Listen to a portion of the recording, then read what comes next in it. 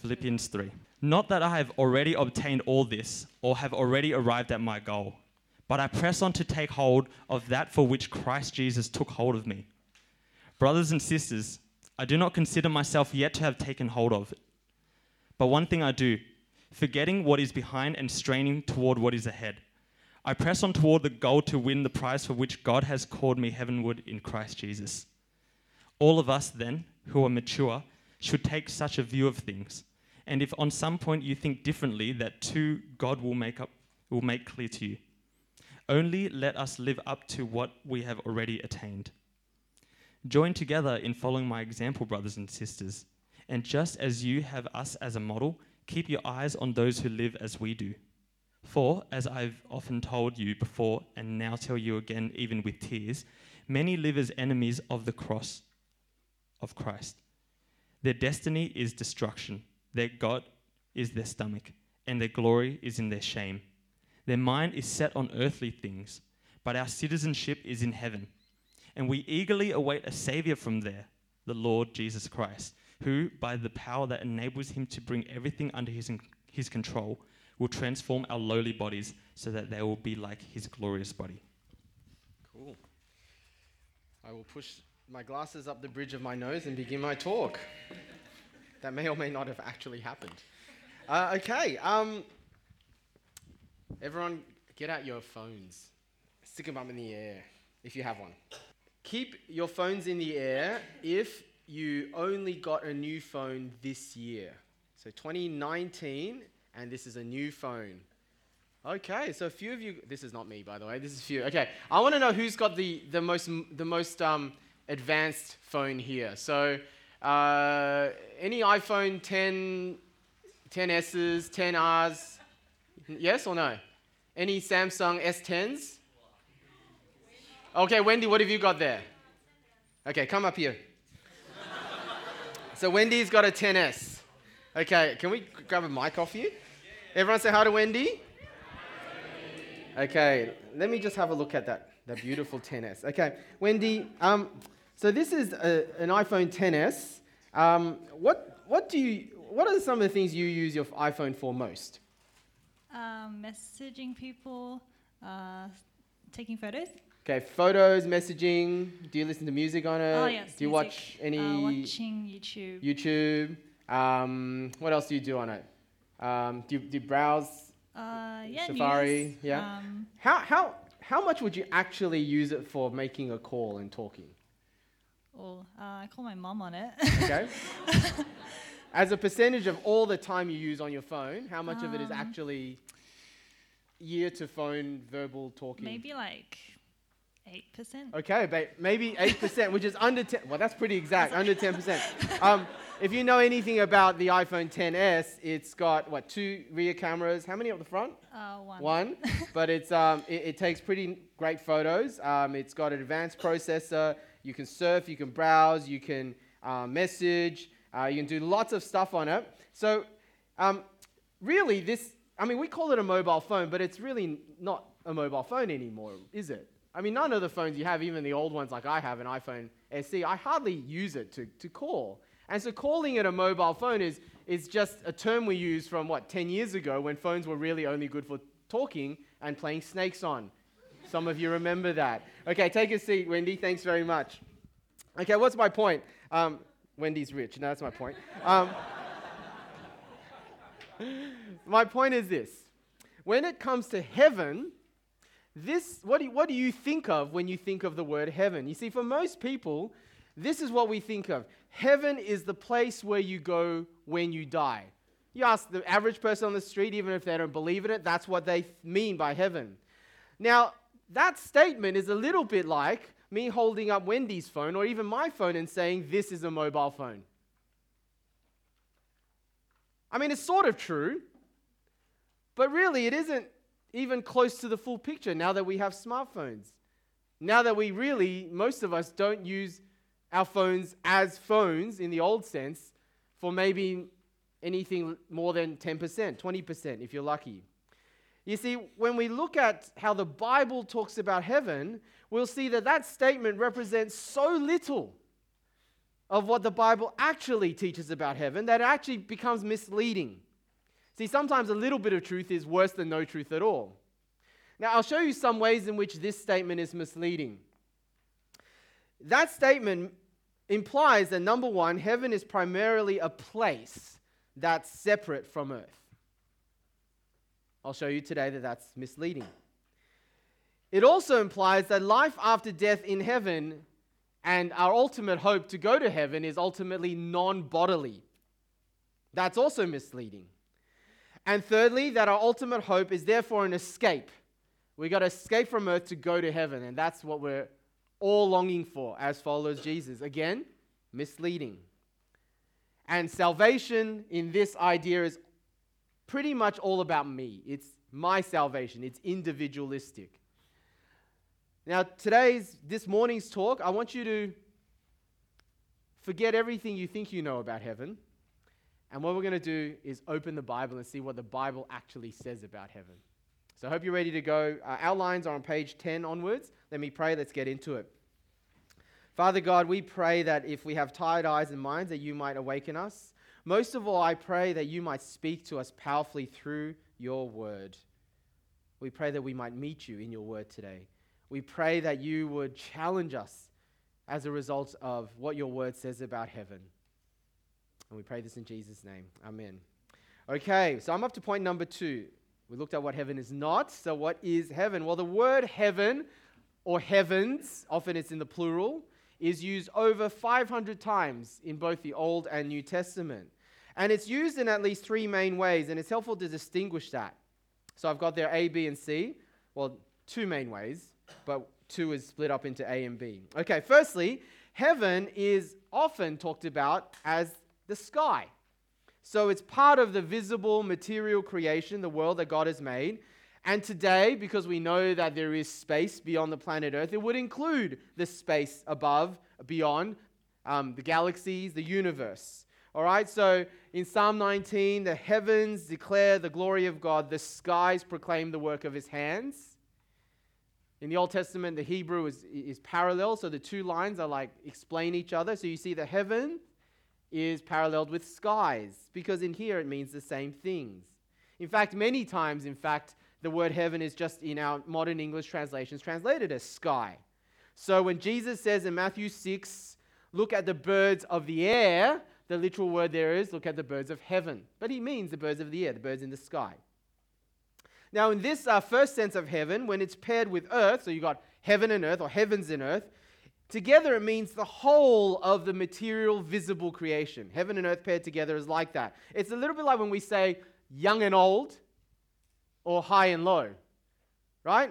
When we say along came young and old to watch John Mayer last night. We don't mean that only the young and the old came. We mean everyone, right? Or we search high and low for my son's iPad. Doesn't mean I only search the high place and the low place. We mean to search everything in between, right? So heaven and earth is like that. It's the high, it's the low, it's the heaven and earth. It means everything in between. The 2 extremes. So in Genesis chapter 1, verse 1, the beginning of the Bible says, in the beginning, God created the heavens and the earth. That's what it means. Created everything. At the end of the Bible, which we'll come to tomorrow, Revelation 21, and I saw a new heavens and a new earth.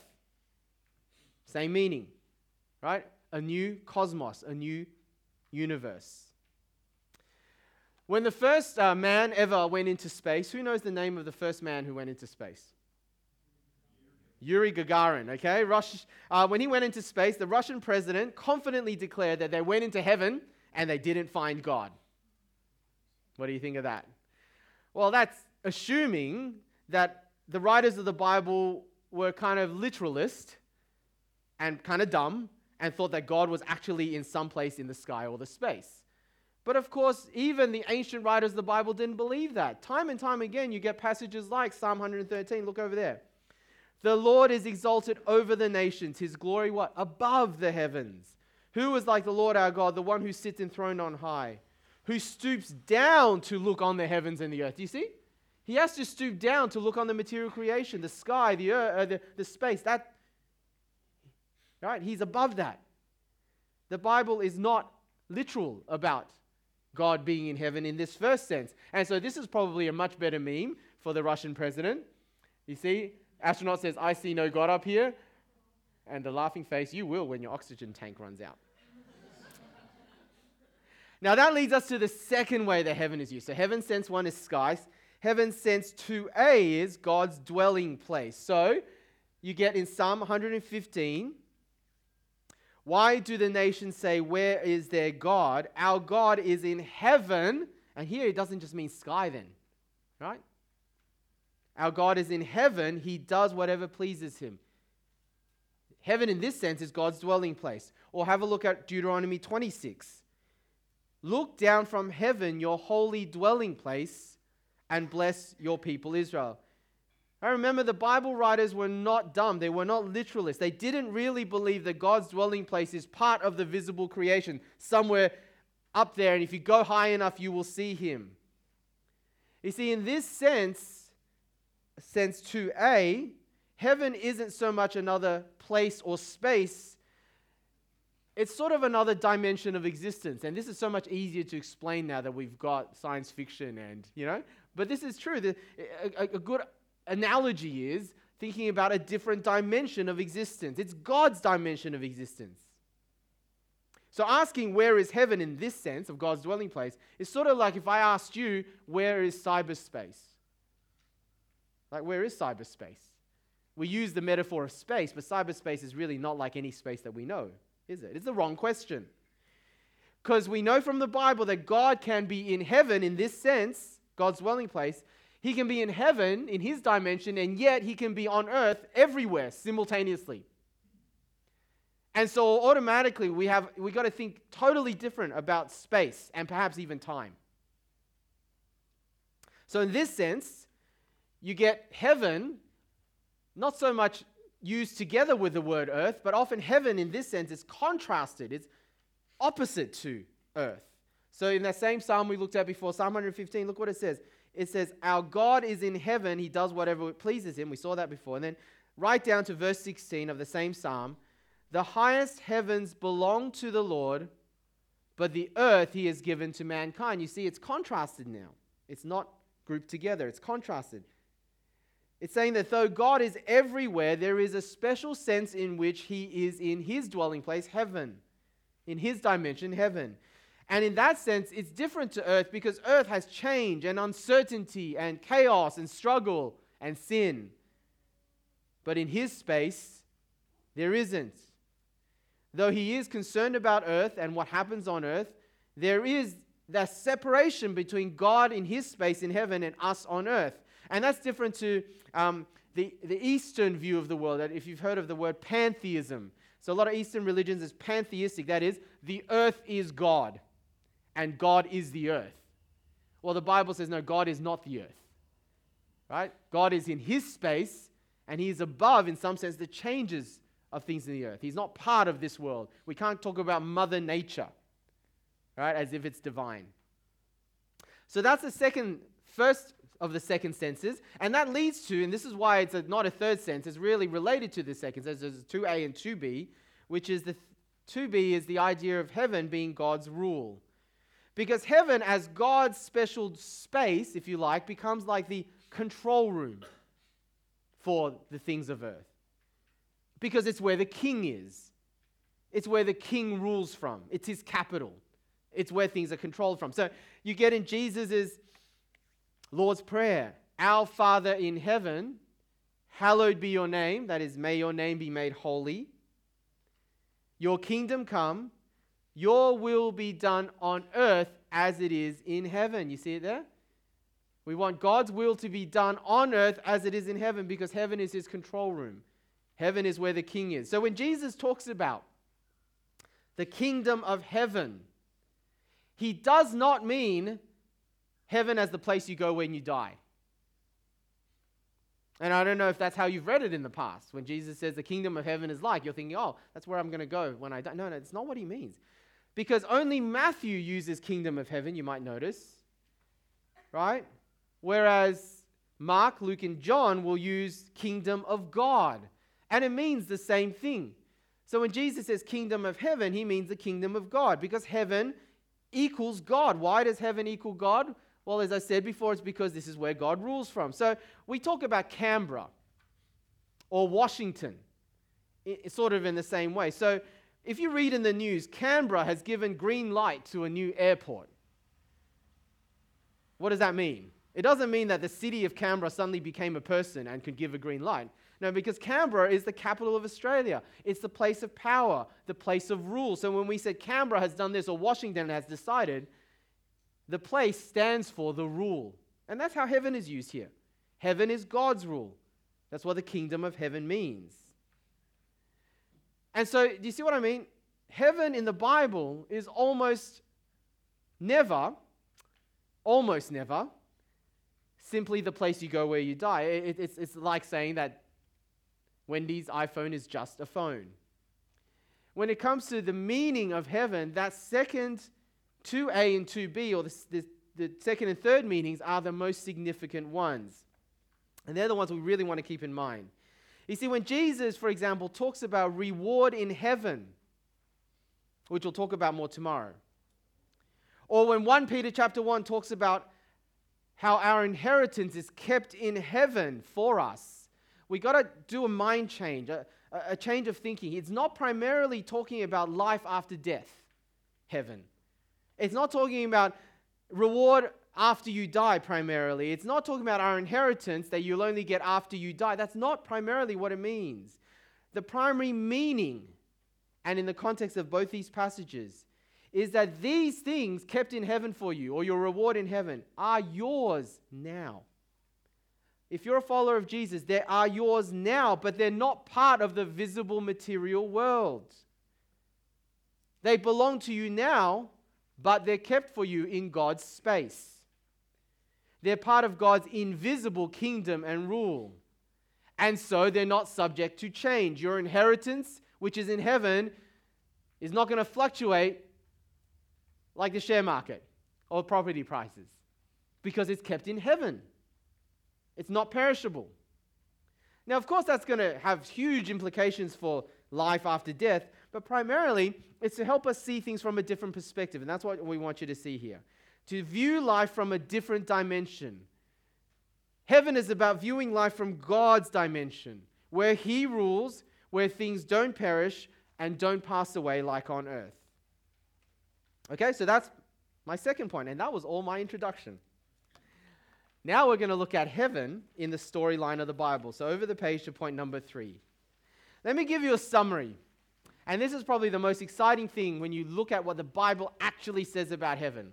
And you want to trace it from Genesis to Revelation. Because here it is. The story of the Bible is actually God's plan for heaven. And that's sense 2a and b. Right? God's dwelling place, God's rule.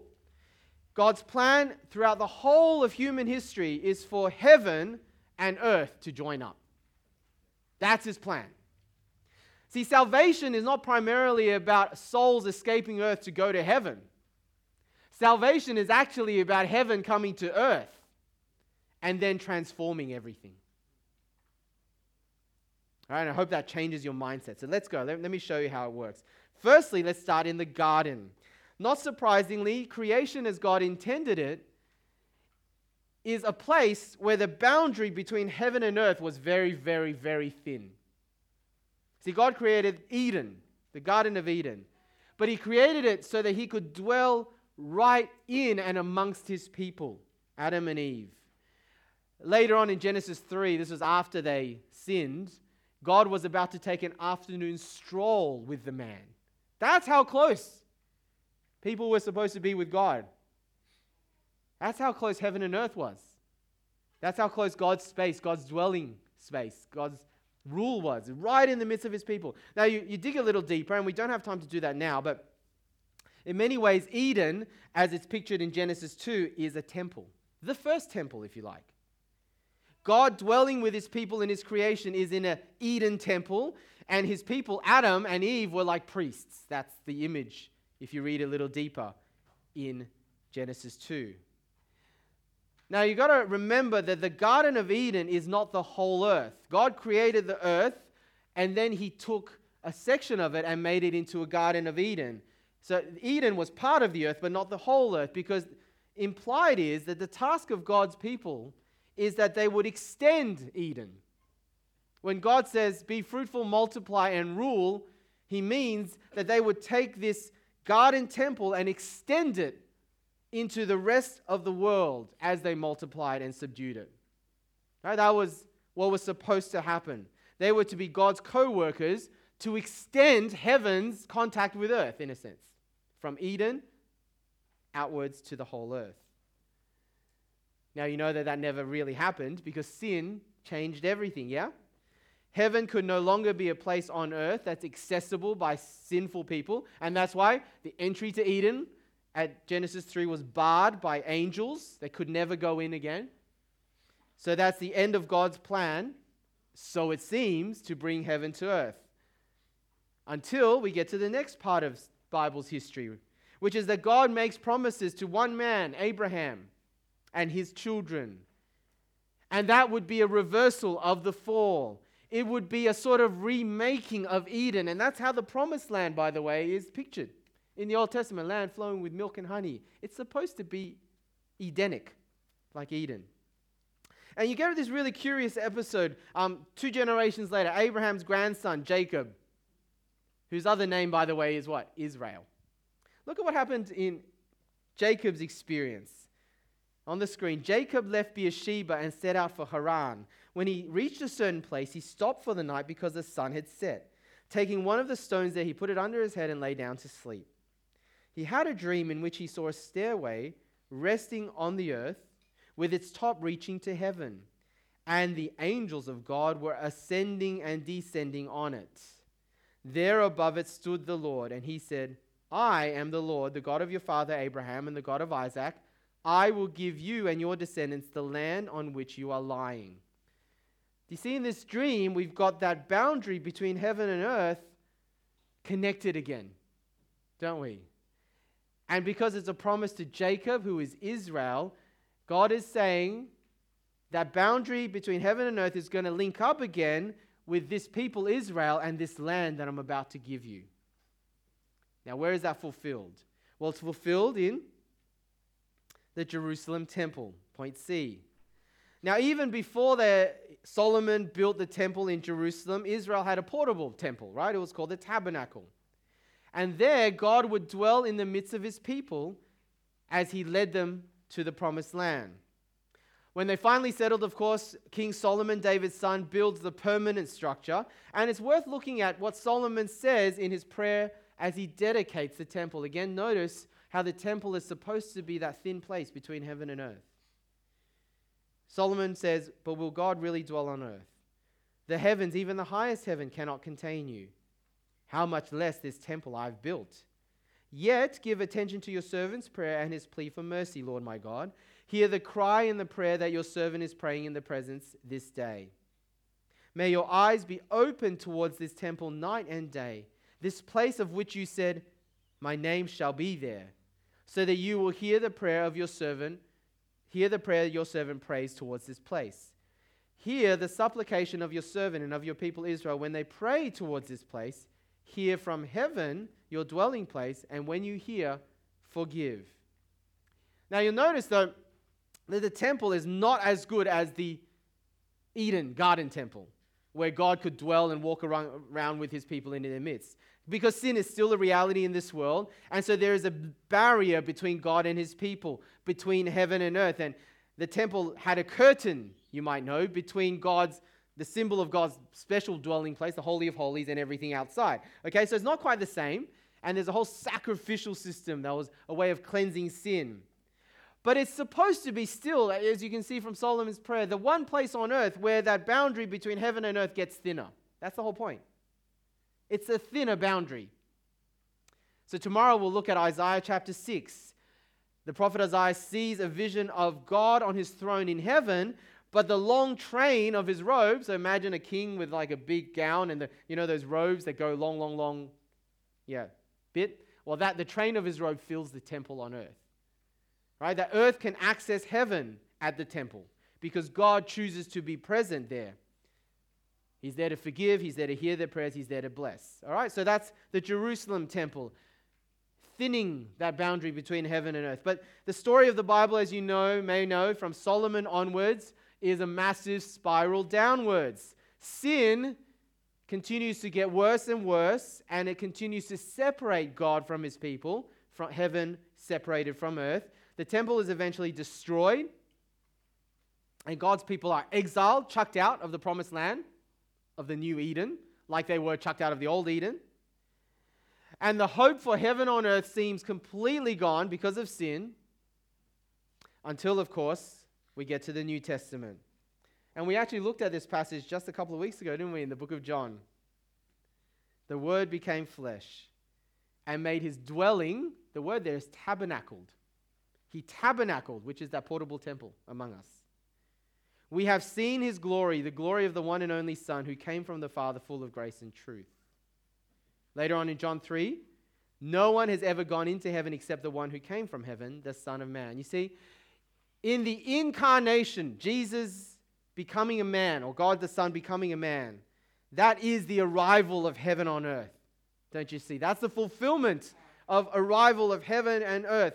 Heaven as God's presence, heaven as God's rule, now comes as a person. How incredible. And so it's not surprising that you see Jesus using the language of the Old Testament images that we've seen when he talks about himself. You see what he says in John 1. Very truly I tell you, you will see heaven open and the angels of God ascending and descending on the Son of Man. That's the Jacob image. The stairway to heaven image. It's now him. He's the thin place between heaven and earth. And John 2, again, we saw this at church a few weeks ago. Jesus answered them, destroy this temple and I will raise it again in 3 days. They replied, it's taken 46 years to build this temple. You're going to raise it in 3 days. But the temple he had spoken of was what? His body. Jesus is the new place heaven and earth meets because he's the new temple. And of course, by his death on the cross, as he takes our sin and judgment in our place, that old barrier between God and his people is destroyed. In fact, as he dies on the cross, what happens to the curtain of the temple in Jerusalem? It rips in half. He destroys sin. He reopens the gates of heaven and the gates of Eden, if you like. And then after 3 days, he rises again and he goes up into God's space, into heaven. By doing so, Jesus takes our humanity right into the throne room of God in heaven, because the Bible says if you're a follower of Jesus by faith, you are united to Jesus. You are joined with Jesus. Where he is where you are. Where he goes is where you go. He is in heaven now. Spiritually, followers of Jesus, you are in heaven now. And so Colossians 3, which one of the groups talked about last night, didn't they? Since then you have been raised with Christ. You already have been raised with Christ, followers of Jesus. Set your hearts on things above, where Christ is, seated at the right hand of God. Set your minds on things above, not on earthly things. For you died, and your life is now hidden with Christ in God. When Christ, who is your life, appears, then you also will appear with him in glory. See, spiritually, if you're a follower of Jesus, you are already with Christ in heaven. You don't go to heaven when you die. You go to heaven when you are converted. That's what the Bible's saying. But more than that, you see, from one perspective, we are united with Christ in heaven. From another New Testament perspective, we are also heaven's presence on earth. Did you know that? We are heaven's presence on earth, the people of God. 1 Corinthians 3:16. Don't you know that you yourselves, and that's plural, yous, are God's temple, and that God's Spirit dwells in your midst? We are God's temple. It's true individually, it's especially true together, collectively, because God dwells in us by his Spirit, because God rules us by his word, because from us, God will hear, forgive, and bless the world. We become priests. And then last of all, when Jesus, the heavenly man, returns to judge, he will fulfill God's plan in every way to bring heaven to earth. The new creation, remember, I saw a new heaven and new earth. It's talking about heaven in the first sense, the new creation. That's our ultimate hope, right? Not going to heaven when we die, not disembodied spirits flying off into the sky. What our ultimate hope is, resurrected bodies dwelling in a renewed earth, because heaven will come down to earth and make the whole earth a huge temple. But more of that tomorrow. So, final point. When you see heaven in light of the Bible storyline, you see how Christian life is so much more than just about going to heaven when you die. Yeah? And hopefully you'll see passages like the one we read from Philippians 3 in a new light. What does it mean? But our citizenship is in heaven. What does that mean? It doesn't mean the place you go where you die. It means heaven in that second sense, 2A and B. Heaven is the place where Jesus is now. Heaven is the place where Jesus the King rules from now. Heaven is God's kingdom. Citizens of heaven is not something for us in the future. Not like if you're a migrant to Australia, and a lot of us and our families were like this. At some point you were waiting, if you're not waiting still, for your citizenship.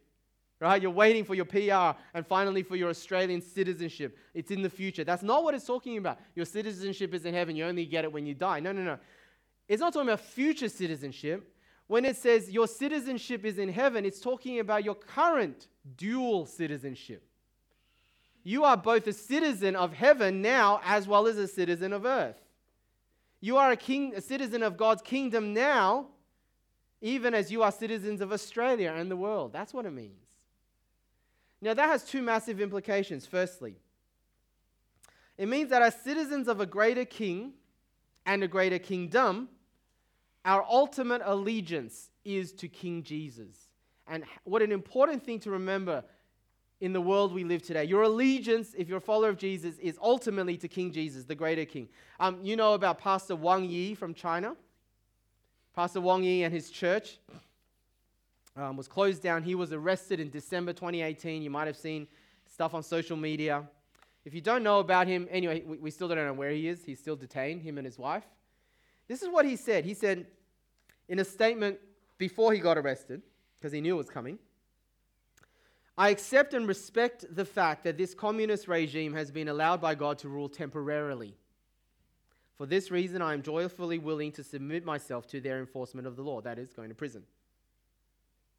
I hope God uses me by means of first losing my personal freedom to tell those who have deprived me of my personal freedom that there is an authority higher than their authority. You don't say these things in China, okay?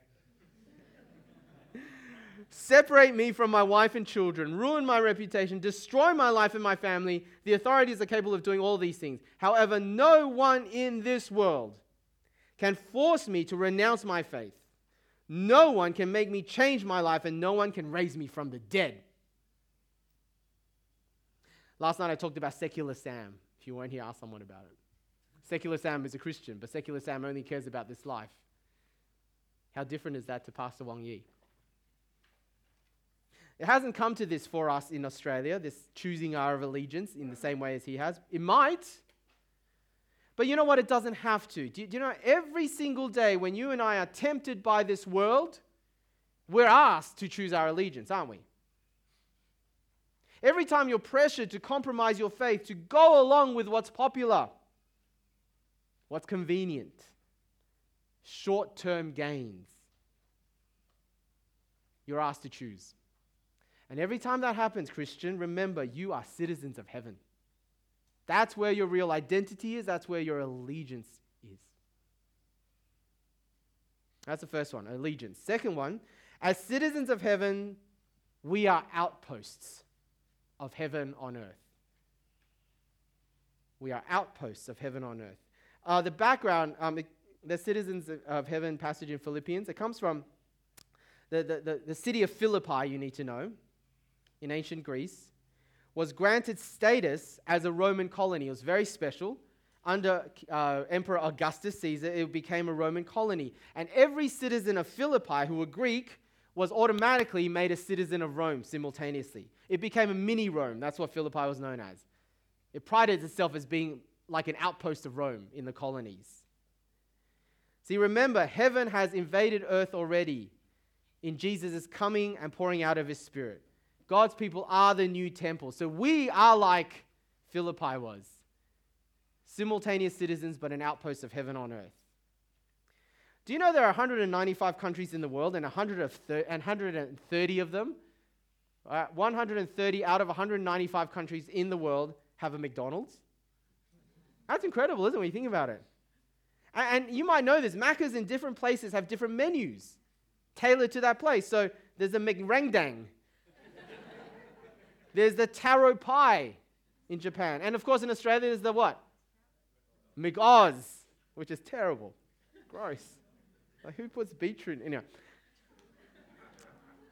But you see, at their core, even with all these little differences, they are all outposts of the kingdom of McDonald's. Aren't they? They're recognizably so. You see those golden arches in, Belarus, and you're like, wow, it's the same. It's an outpost. God's people are outposts of heaven on earth. We've got to start thinking like that. Only our product is free. It's paid for by Jesus. And we can give out free samples all the time. And the free samples are us. Our lives, our words, our works. Remember the Lord's Prayer? Your will be done on earth as it is in heaven. How is that prayer answered? Every time you live out heaven on earth, that prayer gets answered. When people see the way you live, they should see heaven. When people see your priorities in life, they should see heaven. When people hear your words, they should hear heaven. When people witness your hope and joy in suffering, they are witnessing heaven. When people join us for worship, they should taste heaven. Heaven is much more than the place we go when we die. Heaven is that greatest story we're part of, and it changes everything.